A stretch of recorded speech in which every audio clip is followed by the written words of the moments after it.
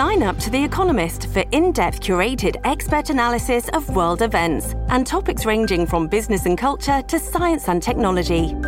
You'll get the weekly digital edition, online-only articles, curated newsletters on politics, the markets, science, culture and China, and full access to The Economist Podcast Plus. The Economist is independent journalism for independent thinking. Go to economist.com and get your first month free. Hello, everybody. This is Marshall Poe. I'm the editor of the New Books Network. NBN listeners like to read books and buy them. So we thought we'd tell you that right now, our friends at Princeton University Press are having a remarkable site-wide sale. You can get 50% off books, including ebooks and audiobooks, with the code 50, F-I-F-T-Y, at checkout until May 31. You can save some real money on Princeton University Press books. I encourage you to go there and check it out. Welcome to the New Books Network. Hello, everyone, and welcome back to New Books in History, a channel on the New Books Network. We are here today with Christopher Close, Associate Professor of History at St. Joseph's University in the incomparable city of Philadelphia, Pennsylvania, to talk about his latest book, State Formation and Shared Sovereignty, the Holy Roman Empire and the Dutch Republic, 1488 to 1696, out this year, that's 2021, with Cambridge University Press. Hello, Chris, and welcome to the podcast. Hi, Yana. It's lovely to be here. I feel like I should start with yo or something like that with that introduction for Philadelphia there. Yo. Yeah, how do you feel about ice skate or hockey or I'm Eagles? So I grew up north of Chicago, so I unfortunately am a Bears fan and a Blackhawks fan, which was good about a decade ago for the Blackhawks, not so much right now. But both my kids are born and bred Philadelphians, and so they feel a little bit more kinship for the Philadelphia teams than I do. Man, that's tough. There's nothing you can do, though. I'm sure you've done everything else as well as you could. Yeah, so, I'm a Red Wings fan. I'm a Detroit sports fan. So we are the mortal enemies right there. And the Blackhawks are a cute little team. Yeah, we had some good success. Well, when they switched the Red Wings over into the different conference, that was very disappointing from the Blackhawks perspective, because that was always the funnest games every year were when the Blackhawks would play the Red Wings. Sure. Yeah. Yeah. Wow. The Blackhawks fans really hate the Red Wings. it's and one more thing to love about Chicago. Let's see. So St. Joseph's is a Jesuit school. Yeah. Yes. Yeah. Yes. You're part of a proud, long historical tradition there. Yeah, so St. Joe's is a Jesuit university, part of the Jesuit University Network. I think there's 27 of them in the United States, and we're kind of smack dab in the middle there as far as size goes among them. It's a great place to be. There's amazing support for research here, and I think what you pointed to about the tradition of historical studies, and particularly the historical studies of early modern Europe, which of course is where the Jesuits come from, or they originate in the mid-16th century, has been really prized at many Jesuit universities, and particularly at St. Joseph's University. We have an endowed lecture here named for a medievalist and early modernist who came before me. And I've always had great support from the university for the work that I do. And one of the great things about being at a Jesuit university is that people are actually interested in taking courses on early modern Europe. My Reformation course, my History of the Reformation course, always has students in it, and they're always really interested in learning the material. So for being a religious historian of early modern Europe, it's a great place to be. Oh, that's magic. Yeah, you don't get that everywhere. No. I think I just don't think the general public understands just the devotion the Jesuits have to learning writ large, right? It's a wonderful. My first job was at a Jesuit school at Marquette, and I was sad to leave. Yeah. I will tell you. Yeah. It's also, there are all kinds of jokes we could make about getting to work that closely with the old priests, which is just neat. Yeah, and we still have, I think 10 to 15 Jesuits actually on campus. Some are young, some are older, and in the process of retiring or have retired. And they're brilliant. I mean, they're absolutely amazing, and the students absolutely love them. We had, unfortunately, a Jesuit who was an art professor pass away about a year ago at the beginning of the COVID pandemic. It wasn't from COVID; it was from a different issue. And just the outpouring of affection from the student body was really overwhelming. And so it's one of the things that makes us unique and kind of gives us a cool identity. Yeah, that's great. Wonderful. All right. let's get to this book. So the first thing I want to do is situate this current work in your greater intellectual trajectory. So your first book was The Negotiated Reformation, Imperial Cities and the Politics of Urban Reform, also from Cambridge. And then, I'll just mention a smattering of your articles: Zurich, Augsburg, and the Transfer of Preachers during the Schmalkaldic War, Estate Solidarity in the Empire, Charles V's failed attempt to revive the Swabian League, the Diet of Worms in the Holy Roman Empire, etc. So we can see this ongoing interest in power, specifically like the negotiation of power between all sorts of players. Royal, imperial political power, the reforming power of the church, smaller states, other corporate bodies. So the current book is definitely in this vein, but it takes some other turns as well. So I'd like to know more about this. How did you choose to write this book? Yeah, that's a great question. I think you laid out really well what I've been interested in my whole career, and that is interactions between individuals and corporate bodies of individuals. So interactions between city councils, that was really the core of the first book. And I came to those questions initially with a major curiosity for the first book as to why people made the choices they did during the Reformation. Why would people choose to follow the new ideas, whichever new ideas they were following? Why would they choose not to follow those ideas, to remain true to the Catholic Church? And those questions really spun the first book. And in the process of doing the research for the first book, I came across all these different alliances that these city councils were part of. Some of them are well known. You mentioned the Schmalkaldic War, this wonderfully Germanic name. I had a colleague of mine who once said, it's been a great semester when you mentioned the Schmalkaldic War or the Schmalkaldic League in it. And so I came across the Schmalkaldic League is very well known. It's this major alliance of Protestant powers in the empire. There's a war fought with the emperor in the 1540s, so very well known. But I came across a bunch that were not known really by anybody at all, maybe one or two local German historians. And this really piqued my interest. And so I wanted to look at these for the second book. And then as I started to look at them for the second book, I realized that I couldn't write about just these 3 or 4 alliances that nobody knew about, because they fit into a much larger tradition that was not just part of the Holy Roman Empire, but part of all of Northern European political systems, is what I was finding. And so from there, the project, you could kind of say, spiraled out of control to include several centuries of alliances in the empire, and also then to bring in territories on its edge, in particular the Low Countries and the provinces in the north, the Dutch-speaking provinces in the north that become what's known as the Dutch Republic, or the United Provinces of the Netherlands. So it was really kind of out of this interest of the way in which different political powers interacted with each other, the way they negotiated the introduction or non-introduction of religious reform, that this interest in the alliances and how alliances facilitated or hindered these types of interactions grew out of. All right. So I know this book addresses the Holy Roman Empire and the Dutch Republic, right, from the late 15th to mid-17th. We got that. And I realize this question I'm about to ask you invites tautology on some level, because it's what I do. But I'm going to ask it anyway, and just go along with me, okay? So, but why study state formation in this region at this time? What makes this a good place and good time for this study? Yeah, so part of it is that, I'm a historian, a German historian primarily, and historian of the Holy Roman Empire. So that's where I am. That's where kind of my source material has been and where I've been thinking. But if you look at the historiography, so the way in which past historians have written about the way in which the Holy Roman Empire and what then becomes the German-speaking states developed, and also the way in which the states in the Low Countries, so modern-day Belgium, Luxembourg, the Netherlands, and outlying regions that are now in France and Germany. If you look at the way past historians have written about that, they've written about both of them in very similar ways. And they've written about them as these kind of weird anomalies, that traditionally the focus has been France, England, to some extent Spain, right? These are the models of European state formation. This is where the national state of the 19th century comes from. The Holy Roman Empire, this weird agglomeration of hundreds of different territories. The Dutch Republic, well, they're a republic. They're kind of weird anyway, and they're hyper-capitalist.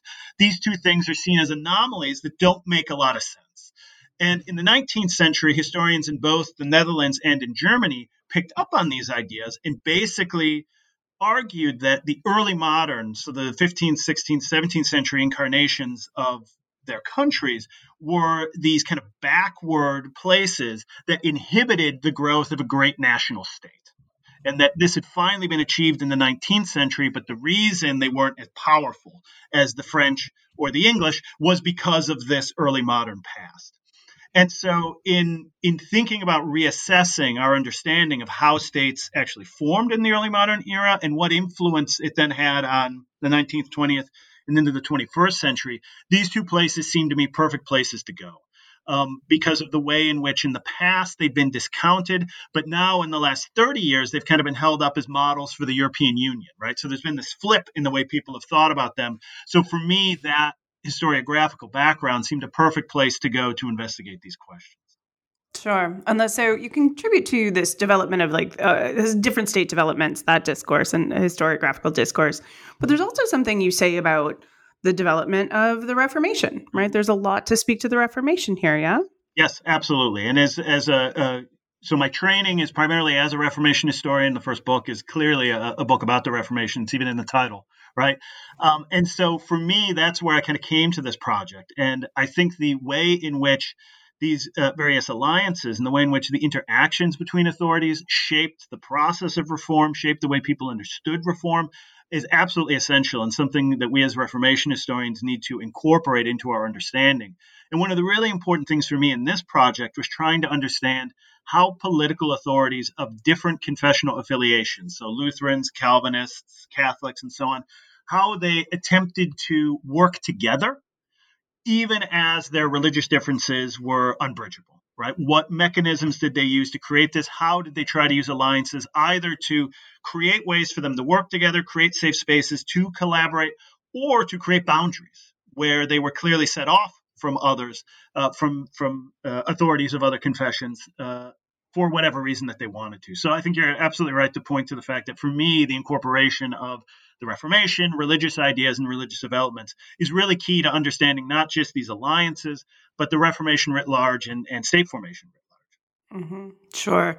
One of the things you point out here that was one of the things that that was really nice for me to reconsider my larger narrative of this period was that I went into this, I've just wandered around my life assuming, as you say, the inevitability of the triumph of the larger states, that the early modern state formation is about centralization. It all leads up to an absolutist monarchy, things like this. And I really had to reconsider, this is a flawed story. And you tell this, you really set me straight on that. And all of us historians. Well, I'm glad to hear that, because that is one of the main goals of the book. And it's not to say that centralized states or institutions, that bureaucracies within states, that they're not important. They absolutely are. But that the story of early modern state formation is insufficient without them, and that not every place develops this way. And in fact, that if we look at the 19th and 20th centuries, they are in many ways an aberration from what comes before and what may be coming now, and what may be the cause of a lot of political upheaval in the Western world right now, is a kind of lurching movement or attempt in some quarters to move away from what we thought states were in the 19th and 20th century, and then potential resistance to that. So one of the goals of the project was to open up what states were like, the variety that they showed, the variety of influences that shaped them, and then also hopefully to get historians and political scientists thinking about the way in which those impulses may very well be continuing to this day and may still be influencing the way in which political activity and political interactions happen, especially in the Western world. All right. Yeah, interesting. It was that debate. Are we watching the death of the nation state? Have we been watching that happen since the 90s? It's very interesting. And this book casts a new light on thinking about that. All right. I'm an historian as well, as you know. So, of course, I want to hear about your sources. Yeah. What did you use? What's in here? So everything for me starts with the archive. And of course, the archive is problematic in some ways, right? It is artificial in some ways, but especially for the type of history that I write, religious and political history, the archive is just essential, and it's super rich. And so I worked in archives all over southern Germany, Ulm, Munich, Nuremberg, Bamberg, Augsburg, and collected hundreds into the thousands of folios of material on these different alliances. One of the challenges of working with these alliances in the archive is just to take one, the Protestant Union, which is an alliance of Protestant political authorities in the Holy Roman Empire, founded in 1608. In one at one point, there's 27 different members of this alliance. And in one archive, the state archive in Nuremberg, for the city of Nuremberg, which is one of the members, for one alliance member, there are 117, I believe, folders worth of documents related just to this alliance. And each folder of documents has something between 200 and 500 folios in it. That's just one member, right? So you get a sense of the volume of material that is out there on this. So that was a challenge, working with the archival materials, and I really had to choose what to focus on. But one of the things I also really wanted to do with this book was widen beyond the archive and widen beyond the types of sources that I'd worked with for the first book: letters, official pronunciations, city council minutes, records of negotiations, and these types of things. So I worked a lot with published pamphlets, especially for the Dutch. A lot of the primary source material I have for the Dutch case comes from published pamphlets, because there's a huge publishing industry in all over the Low Countries, in the Netherlands, and then in the Southern Territories as well. So I worked a lot with published pamphlets, and I also worked with more popular material like songs. So kind of published popular songs that were songs, some that were published, some that were written down, which surprisingly to me incorporated in many ways a lot of these alliances. And so you would get kind of popular songs in the 1530s that would mention the Swabian League and its activities in relationship to the Peasants' War, right? Or in relationship to throwing a duke out of one territory in southern Germany. That was really surprising, but it was also a lot of fun, because working with kind of popular sources like that is very different than working with, letters being sent back and forth between different diplomats or so on. So this project in particular, I tried to draw on an array of different sources that kind of pushed me into new territory. You can see that too, that you're speaking. I mean, it's about the negotiation of power, and you can see that you're speaking to kind of a much broader idea of what power means here than I think we would traditionally assume from kind of a political and economic history. Wow, this seems like a tough book to write. Yeah, it was. We were talking a little bit before. It took me the project. I've been working on the project for 12 and a half years now. When it finally came out in February 2021, excuse me. It just feels like it's been multiple years, I guess, because of COVID, right? So it came out in February 2021, 12 years been working on it. And it's the type of project where nobody had ever written a book like this that did a comparative history over the course of several centuries of these alliances. Many people have written on these alliances before, but they tend to focus on one, maybe two, because both exist at the same time. But really, they're focuses of one individual alliance. And I didn't want to do that. I really wanted to write the longer story of this, the comparative history of this, in order to identify things that other scholars couldn't see, because they were just focused on one. And I was warned multiple times by both German and American academics at the start of this project: don't do it. Nobody's done this. There's a reason nobody's done this. But I just went ahead and did it. And then about 6 years in, I realized why nobody had written this. But at that point, I was 6 years in, and there was no turning back. So I just kept going forward. But it is one of those things where there's so much material out there on all of these, and it involves so many different debates. It involves so many different time periods, and it involves so much past scholarship in 4 or 5 different languages in order to do it, that it was one of those things where at moments it could become overwhelming. And skills I had to learn was, for instance, before I started this project, I could not read Dutch at all. Right? I had basically a German understanding of Dutch, where I could kind of look at it and see what was there, but I really couldn't. So I took a course through the City University of London on reading early modern Dutch, which enabled me to read the early modern documents in Dutch, and also enabled me to read the modern Dutch scholarship. So that's just one example of the types of things that I had to do for the project, which is one of the reasons why it took so long to complete. Okay, I just want to make sure we sit for a second on the idea that just one of the skills you had to pick up before you could do anything else was learning what has been, in my experience, a really horror show of a language. I had a colleague at Iowa State, lovely man, who does modern stuff, and he was telling me one day about like how overwhelming it is to do modern history because they have so much stuff. And he said, for instance, I have a whole banker's box full of letters, and I was like, oh, bless your heart, that is adorable.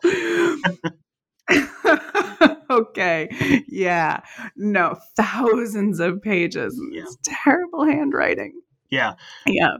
And one of the things with working with archival documents, you mentioned the handwriting, is so for the first book, I worked with documents basically over the course of 30 years, from roughly 1520 up to 1550. And you would get different scribes in different places. The handwriting would change. You would have to then, I call it, read yourself into the document, right? Mm-hmm. We've just got to get used to the way in which the letters are formed.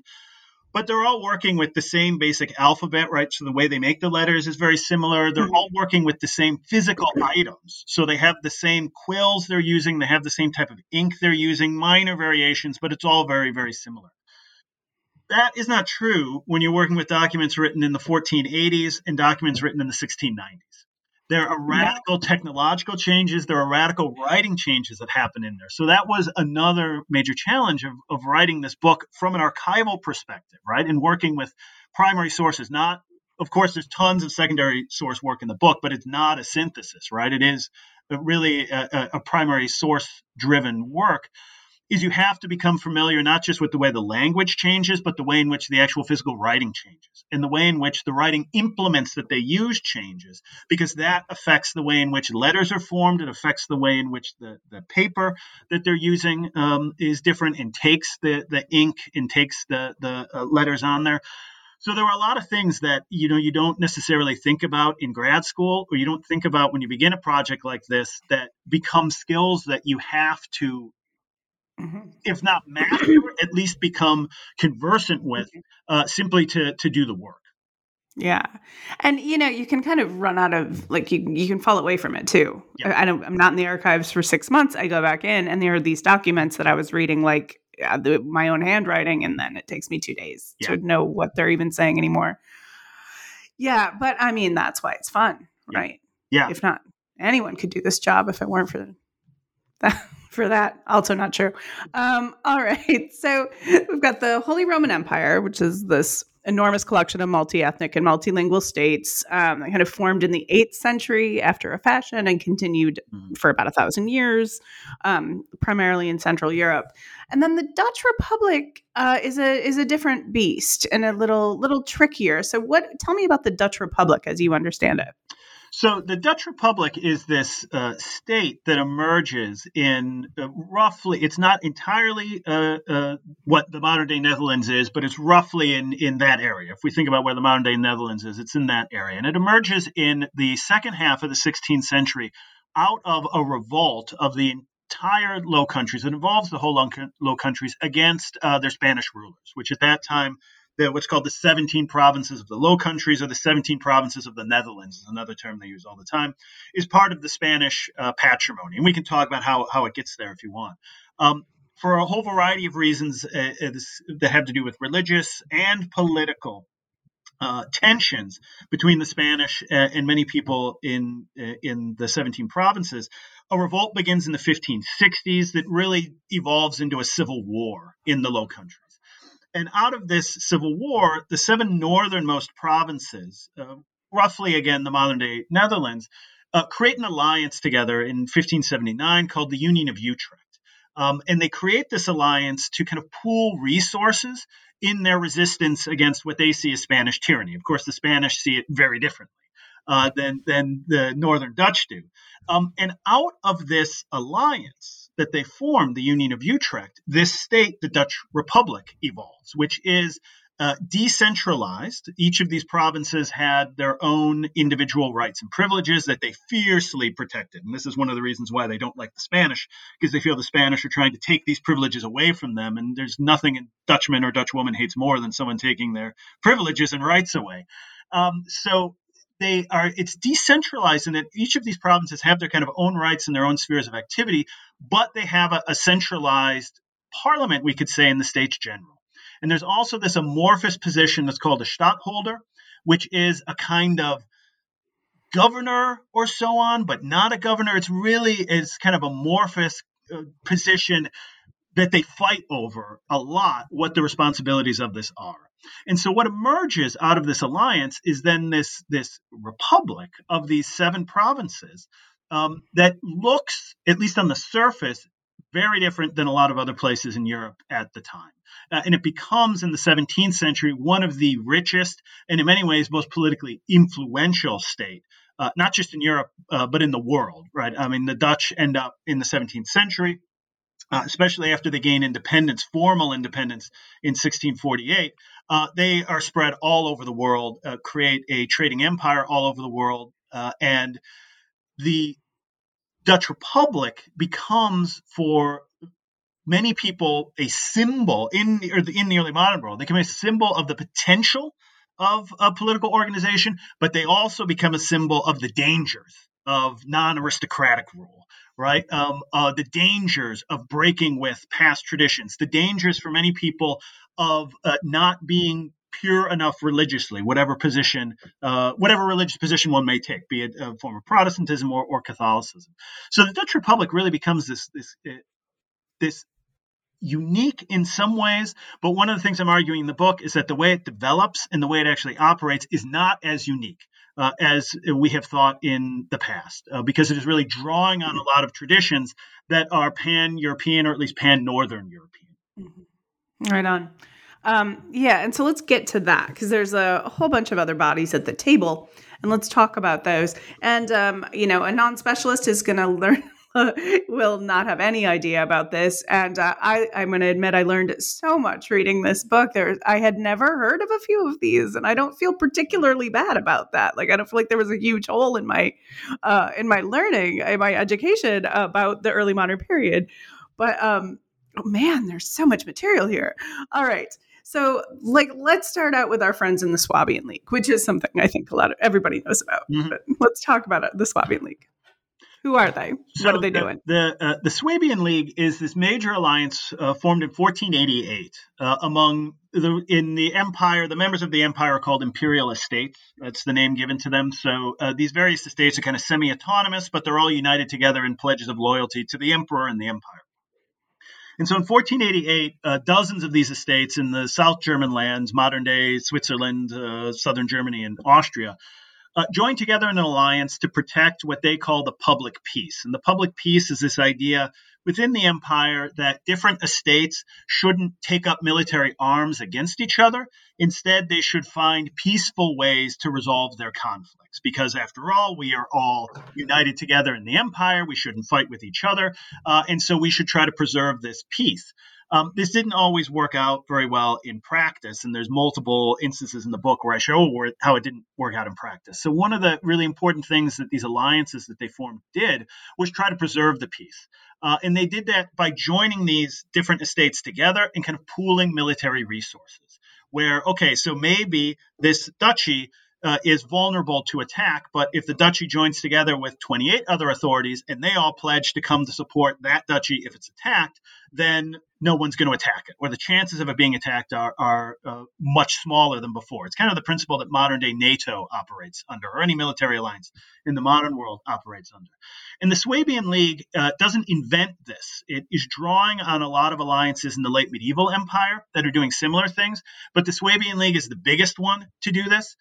It is the one that becomes the most important. And crucially for the Swabian League, it brings together authorities from a whole variety of different perspectives. So it's not just major rulers like dukes or princes or prince-electors in the empire. It's also cities and local noblemen and some knights, and with these things called imperial abbeys, which are monastic institutions that are politically independent within the empire. They're not subject to a ruler. They kind of rule themselves. So it brings together these larger, medium-sized, and smaller states, and it brings them all together in a cooperative framework that for the members of the Swabian League is supposed to symbolize the way in which the empire itself should operate. And so the Swabian League kind of sets this standard that, at least within the empire, all subsequent alliances, and there are dozens of them, as you mentioned, and I wouldn't feel bad about not knowing them because many of these I didn't know before I started the project as well. But all of these subsequent leagues look back on the Swabian League as the model that they want to emulate. And a lot of the history of alliances in the empire in the 16th and 17th century, even into the 18th century, is a debate over what the Swabian League meant, how it operated, and how we can recreate its greatness, however that greatness is defined. Okay. It sadly goes the way of the dinosaur, the way of the dodo. And it leaves a vacuum, right, at about the same time that Europe is in the midst of this major shakeup church-wise.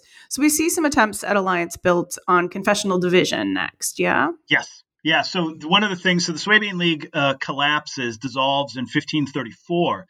And one of the reasons it does dissolve in 1534 is because of the Reformation, because the members of the Swabian League become religiously diverse. There are a whole variety of different Protestant perspectives within it. And then, of course, there are authorities who want to remain true to the Catholic Church.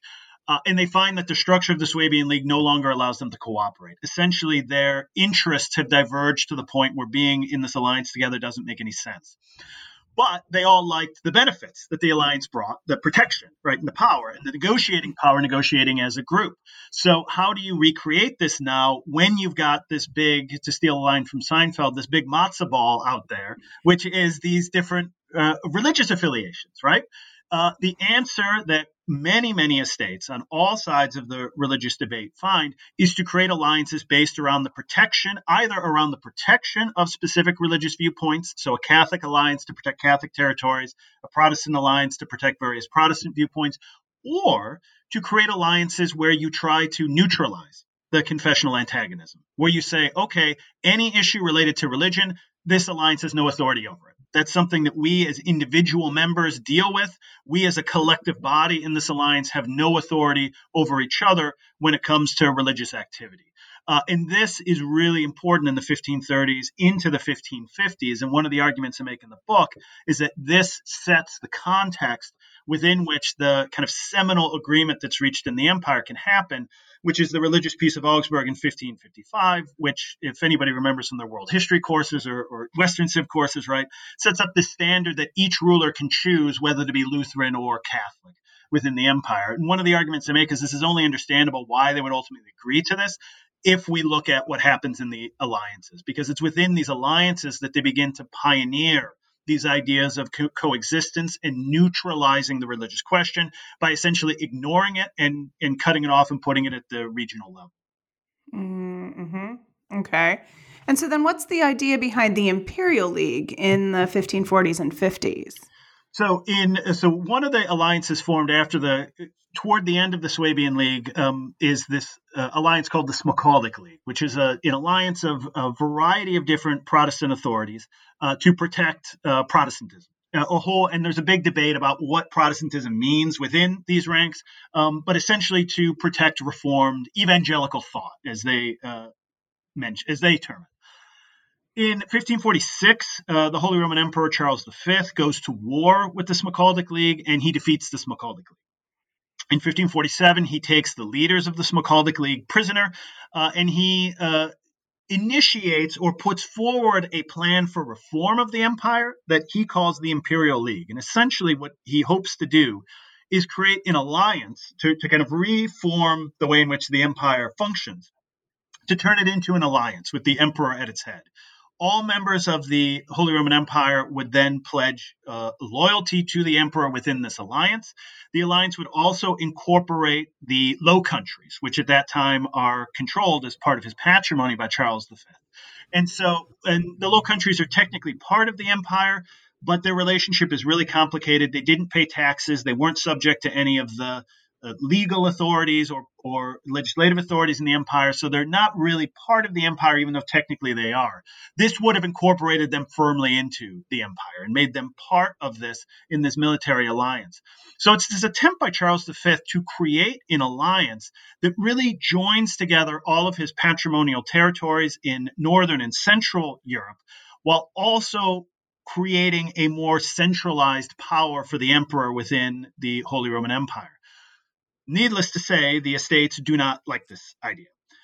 Protestants don't like it for a variety of reasons. Catholics don't like it for a variety of reasons. And in fact, Charles has two allies, a Protestant ally and a Catholic ally, in the war with the Smalcaldic League. Both of them feel betrayed by this idea of the Imperial League.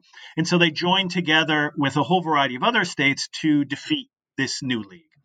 And one of the arguments I make about the Imperial League is that this shows us several things. First, it shows us the way in which the importance that alliances had in the mental landscape of these political authorities, right? That Charles wants to reform the empire. How does he do this?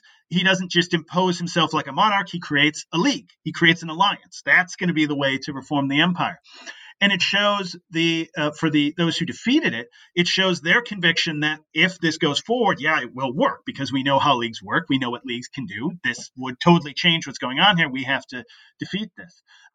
Secondly, I think it also shows the way in which leagues could support but also undermine authority within territories and also within larger political systems like the Holy Roman Empire, where Charles, because he goes the path of a league, needs the support of a majority of imperial estates. Leagues, alliances only work if its members join them willingly. So while there's great potential here for Charles, there's also great danger that if the rest of the estates don't go along with him, nothing's going to happen. And that's ultimately what ends up happening is his idea collapses because nobody or very few actually want to go along with Charles. And those who do have very different ideas about how it should function. So it kind of encapsulates a lot of these various tensions. And in thinking about the Netherlands, it shows the way in which the political development of the Netherlands and the entire Low Countries is very closely tied in many ways to developments surrounding alliances within the Holy Roman Empire. Mm-hmm. I mean, this is a really interesting and a bit baffling, that Charles V is trying to put together a league. Like, at what point, what more do you need? You're Charles V. Like, you've got everything. And so I feel like this is really demonstrative of the power, the historical pull, like the rhetorical power of these sorts of organizations. So you can just see kind of what role they must be playing in the political landscape, like the zeitgeist of ruling in this period. Yeah, I think you're absolutely right on that. And I think from the perspective of Charles, one of the things that Charles is often misunderstood about is this idea that he is some type of proto-absolutist monarch who just wants to impose his will on people. Maybe to some extent in Spain, although newer research on him also calls that into question for Spain. But in the empire, that absolutely is not the case. He feels absolutely committed to the idea of the empire as this agglomeration of different semi-autonomous states. He feels absolutely committed to his authority as emperor, but also the idea that the emperor needs the active support of all the other political authorities in the empire to achieve anything. And much of the political story of the Reformation, the early Reformation during Charles's reign, is this tension between wanting in some way to impose one's will, but recognizing and feeling duty bound not to do that in a way that we might expect a stereotypical absolutist monarch or someone who claims absolutist tendencies to do. And so this is this kind of weird moment that you point to where Charles is ascendant. He has defeated the French. He has defeated the Turks. He has now defeated the German Protestants in 1547. He could have, if he wanted to, tried to impose his will, but very quickly his advisors and his brother, who is a kind of co-ruler in the empire at the time, write to him and say, don't do that. Because if you do it, no one's going to go along with you and they're going to rebel and we'll be right back at square one. So the Imperial League is this attempt to kind of fuse the best of both worlds together. That ultimately doesn't succeed. But Charles does get something out of it, which is a clarification of the relationship of the Low Countries to the empire in this weird agreement that's called what's called a variety of things in different languages. Burgundian Transaction is the term I use, which really clarifies that the Low Countries are related to the empire, but are not subject to any authority in the empire. And it kind of creates these 17 provinces formally as a political entity on their own under the authority of the House of Habsburg. And it is that context that then helps give rise to the impulses that lead to the Dutch revolt, ultimately to the Dutch Republic. So in many ways, without the Imperial League, the development or without the failure of the Imperial League, the Dutch Republic would not have developed in the way that it did. All right. So next league I want to ask you about, and I feel like I have this list of leagues, but the League of Landsberg. Yes. That is one of my favorite leagues because it is, as I mentioned earlier at the beginning, it is a league that I had never heard about before, and that most German historians that I talk to this day have not heard of. They will hopefully know of it now that the book is out. But the League of Landsberg is an alliance founded in 1556. It lasts all the way until 1598, so it lasts basically for the entire second half of the 16th century. It's based in southern Germany. Its leader is the Duke of Bavaria, but it includes multiple cities. The city of Nuremberg is the most prominent one. The city of Augsburg is also a member. It also expands to include major princes from central Germany, like the Prince Elector of Mainz, who is one of the 7 top princes in the empire. It is founded to enforce these major decisions passed by the main legislative body in the empire, the Imperial Diet. They pass it in 1555. And there's many major innovations this diet makes, but 2 of them are particularly important. One is the religious piece that I mentioned earlier, this idea that it legalizes Lutheran thought. Calvinism is under debate as to what people think about Calvinism, but it legalizes Lutheran thought based on something called the Augsburg Confession, which is this kind of main confessional statement, this main statement of core ideas of Lutheranism. You can be an adherent of the Augsburg Confession, or you can be an adherent of the old true faith, the old Catholic faith, as it's called. So the religious piece does that. Then there's also this component that's called the enforcement ordinance, which is new regulations surrounding the public peace, new ways in which the empire is supposed to maintain peace between its different members. And the League of Landsberg is founded to enforce both of these things. And the idea of its members is that the central bodies in the empire cannot possibly allow us to implement the religious peace and implement these new public peace things by themselves. They're not strong enough, and people don't respect them enough. So we need this separate alliance that supplements these imperial institutions, that works to enforce and introduce these imperial decisions in the empire's regions. And that really is the inspiration that leads to the League of Landsberg. And that's the reason its members join it, is because they see it as this vehicle to enforce in their territories these 2 seminal agreements that have been struck that everybody likes, but many people are not sure how they're actually going to turn them into reality.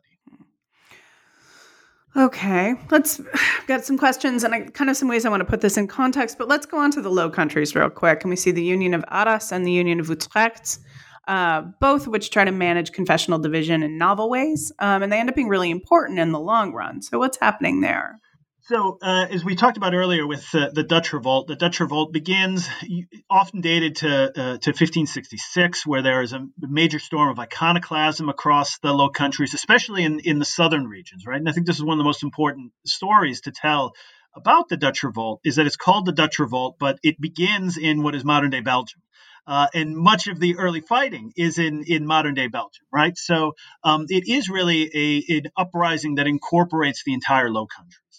And over the course of the 1570s, increasingly reformed thought, so different schools of Calvinism, many members, especially in cities in the central Low Countries and the northern Low Countries, increasingly become dominated and led by these adherents of the Reformed Church. And the population's conversion to these varieties of Christianity are increasing in these time periods.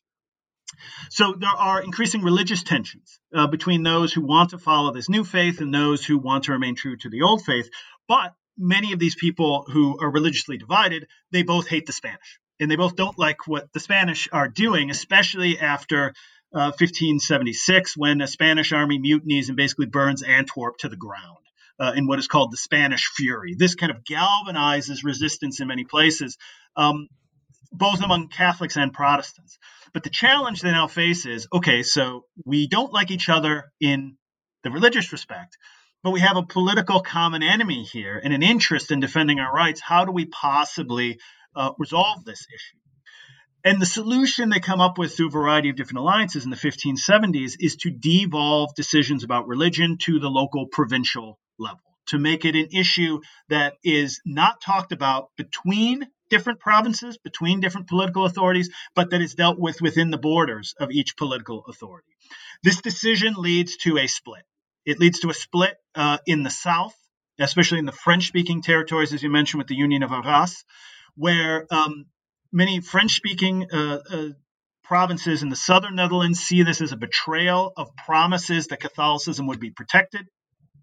They feel they no longer have common purpose with the northern Dutch-speaking provinces, and so they join an alliance that reconciles them with the Spanish crown in exchange for recognition of their provincial rights and liberties. And this alliance then forms the kind of local support for the Spanish among inhabitants of the Low Countries.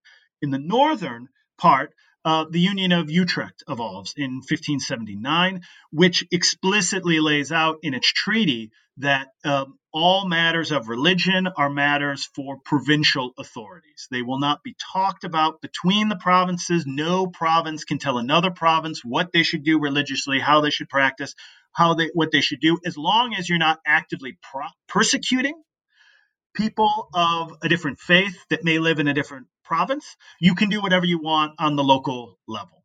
And this idea of kind of devolving decisions about religion to the local level becomes a core principle of the Dutch Republic. But it doesn't evolve in the Dutch Republic because people in the Dutch Republic feel like every religious viewpoint is equally valid and we should be so super tolerant, right? Those ideas develop later. It develops out of political necessity. And it develops because that's the only way they can actually form this alliance in order to fight against the Spanish. And since that alliance becomes basically the constitutional framework within which the Dutch state develops, this idea of the devolution of religious decisions to the local level becomes a core principle of the Dutch Republic. So we have this long line of, help me make sense of what's happening. We have this long line of alliances, organizations, and they lead to differing levels of security, prosperity, and they reflect kind of a political necessity or military necessity.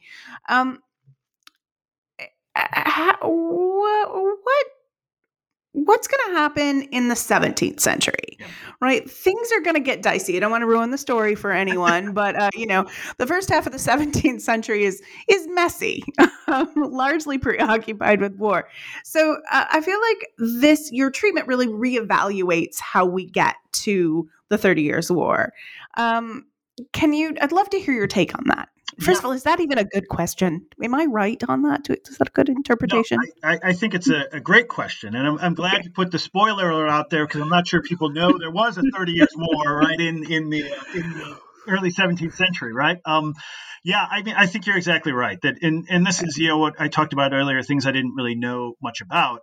As a scholar of the early Reformation for the first part of my career and someone really situated in the first half of the 16th century, I, of course, knew about the 30 Years' War. I knew about the alliances that were part of it, and I had taught it in classes, but I had not researched it in any serious way. And really, one of the most fun things that came out of this book for me, beyond learning to read Dutch, was learning about the 30 Years' War and really engaging with debates about the 30 Years' War. Because I think, as you point to, one, as someone coming from the early 16th century, I bring a different perspective to it than scholars who spent their whole career looking at it.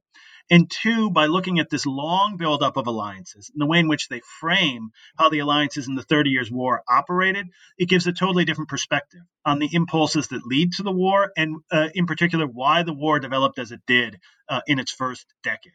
And one of the things that really surprised me, so there are two main alliances in the Holy Roman Empire that feed into the start of the 30 Years' War, and they are religious alliances. One of them is called the Protestant Union, which not surprisingly unites Protestant authorities together, Calvinists and Lutherans, and there are tensions surrounding that within the alliance, but they are allied with each other. And then an alliance called the Catholic League, or the Catholic Liga is what I call it in here, because there's several other Catholic leagues, so I just took the Liga term, which is a kind of Latin-German term that's used for it, and use that in the book to differentiate.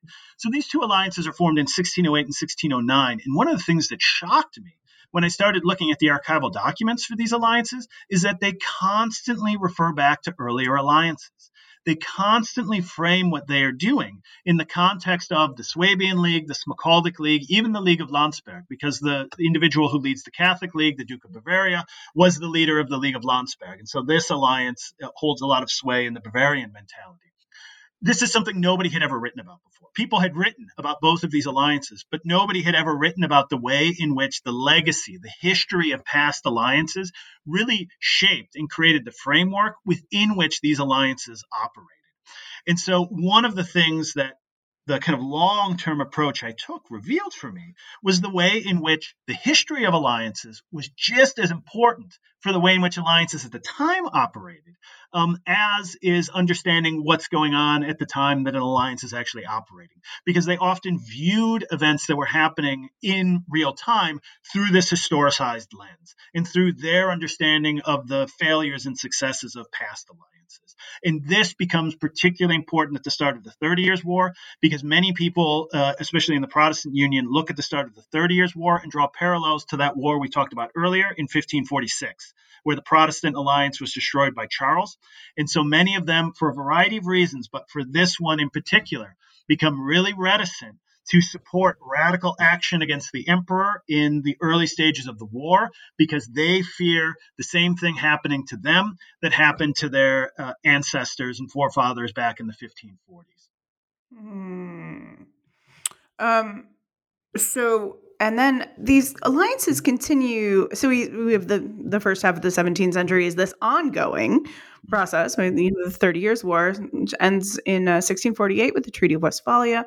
But alliances continue to matter in the developments as post-Westphalia as well, yeah? Yes. So, and they matter in a variety of different ways. One of the things that happens over the course of the 30 Years' War in the Holy Roman Empire is that alliances like I've been talking about before, kind of like the Swabian League, modeled on the Swabian League. The Protestant Union and Catholic Liga both are kind of modeled on the way in which the Swabian League operates. So they're slightly different, but very similar to it. The same principles apply. These types of alliances really get discredited over the course of the 30 Years' War. The Protestant Union collapses. It's obliterated in 1621 in the early stages of the war when its leader is defeated by Liga armies in Bohemia. The Union dissolves. There are attempts to create other Protestant alliances over the war. None of them are really successful, and they all collapse within a couple of years.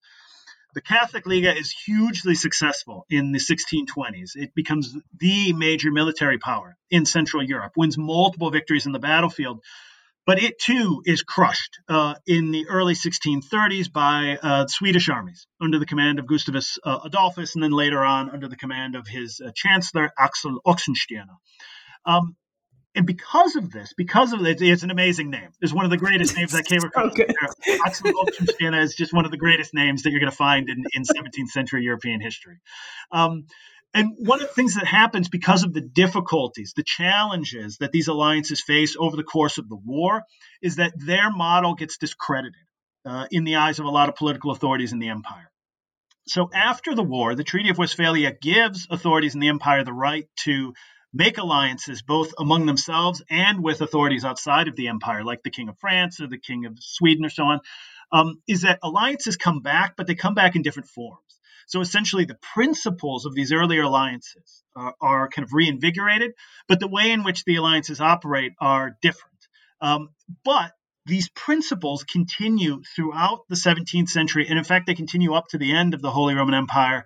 In the Napoleonic era, one of the things I talk about in the final chapter of the book is this alliance from 1785 among princes in the empire, and the language they use, the ideas they're putting forward, the structures they're putting in place would have been at home in 1485 as they are in 1785.